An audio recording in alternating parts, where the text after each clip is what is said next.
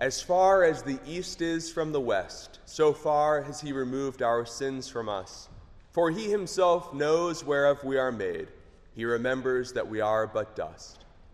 In the name of the Father, and of the Son, and of the Holy Spirit. Amen.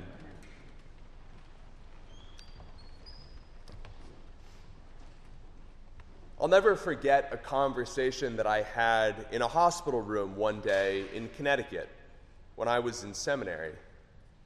I was visiting a woman who'd been suffering for years with a number of different health problems and had been in and out of the hospital a couple of times over the last few months. She was sick and she was tired, and after a few minutes of introductions and small talk that felt like pulling teeth, she looked at me with her eyes full of despair and said, "I just don't know why God would do this to me. I thought I was a good person my whole life. I always tried to do the right thing, and I thought that I had. I guess I was wrong." I suddenly realized in that moment why she wasn't so happy to have a hospital chaplain dropping by her room.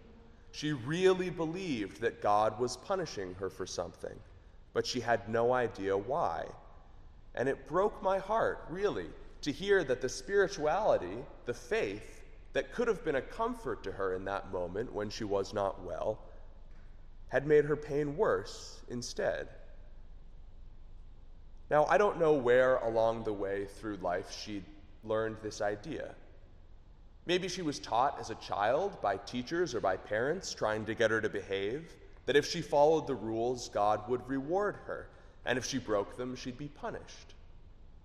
Maybe she'd attended a church where preachers told her that mortality was Adam and Eve's punishment for their primordial sin, or where they hammered home Paul's statement that the wages of sin is death. Maybe it was just her own anxiety in the face of suffering, that need to have some control over what's happening in your life, that feeling that surely there must be an explanation, even if you don't know what it is. More likely, it was all of those things and many more, all at once, because it takes a lifetime of experiences to really have the kinds of ideas that we have about suffering and pain and where God fits into it. And it certainly takes more than one hospital visit from a shiny young seminarian to unlearn some of those things. And I felt completely powerless. All I could do was listen to what she said. You might think at first that the tenor of our Ash Wednesday service might be part of the problem. On Ash Wednesday, after all, our liturgy combines two themes: sin and death, repentance and mortality. Its two special features are the imposition of ashes and the litany of penitence. With one breath, we remind one another that we are but dust, and to dust we will return. And with the next, we confess that even for creatures made mostly out of mud, our lives are pretty messy, and we ask God's forgiveness for the many ways in which each one of us falls short. This Ash Wednesday service begins the long and penitential season of Lent, and so you can understand why somebody might think that there's a causal connection between these two things. If, as Paul says, the wages of sin is death, then maybe it's my individual failings, the things I need to repent for on Ash Wednesday, that explain my own suffering, the mortality I face on the same night. And yet I can't help but notice that in our scripture readings this evening, that's not what God seems to be telling us. I think maybe in part it's because we live in a very different world from the world they lived in 2,000 years ago. The ancients assumed that misfortune must be the result of divine punishment from one god or another for sins known or unknown, or simply because the gods were cruel. The prophet Joel acknowledges the gloom and doom of the coming day of the Lord, the army unlike any other that's coming to bring judgment, but that's not really his point. The point that he wants to make is not that God will punish the people or that the people have sinned, but that God will forgive them. For he is gracious and merciful, slow to anger and abounding in steadfast love. And so it's never too late, Joel says. Even now you can return. and God will embrace you as God's own. Fast forward a few hundred years, and when Paul talks about sin and suffering, it couldn't be further from what my poor patient in Connecticut had learned in her life.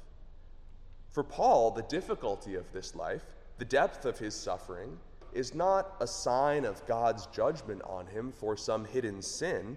In fact, it's the very opposite. It's the proof for Paul that he must be doing something right. If suffering in this life is a measurement of God's love, then Paul's world is a world turned upside down, in which we are treated as impostors and yet are true, as unknown and yet are well known, as dying and yet we are alive. Paul lists the calamities and misfortunes that have happened to him, the punishment he's borne for the sake of Christ, not as a moment of doubt that God is on his side, but as a testament to the strength of his own faithfulness in the face of the suffering the world has inflicted on him. Paul is left with nothing, he says, and yet by the grace of God he finds that he possesses everything. But for me, this year at least, the aha moment really came in the psalm. The moment that finally makes sense of this connection between sin and death, repentance and mortality.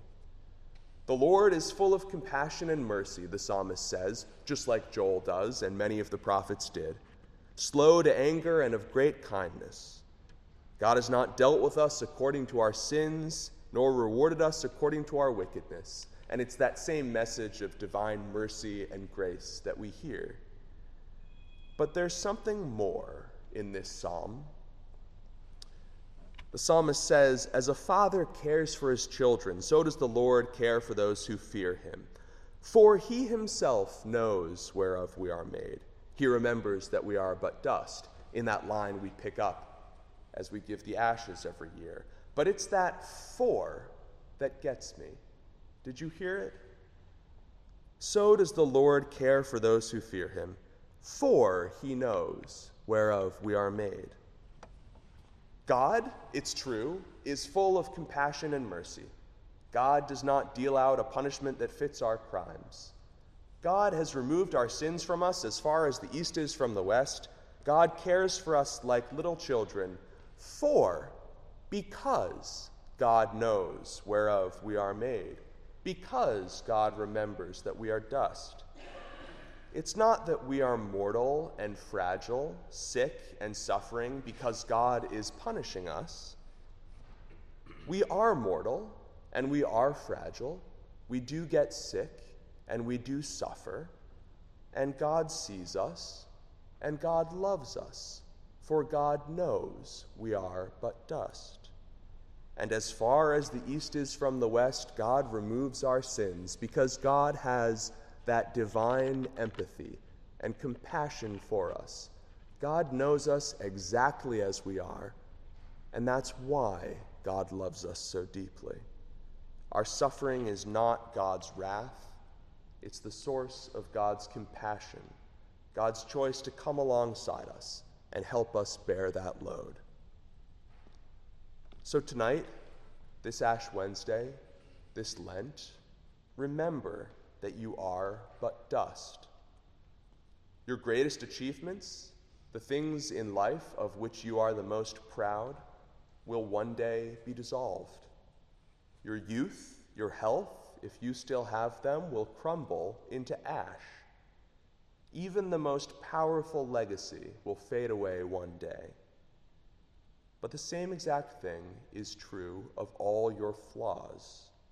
Your deepest shame, your darkest moments, the ineradicable issues you wish that you could fix but can't, will one day float away like so much dust on the wind. There is nothing that you can carry with you, no shame or pain that will last forever, no mistake that can never be undone. And God sees you as you are, dusty as you may be, and God knows you, and God loves you, for God knows whereof you are made. God knows you are but dust.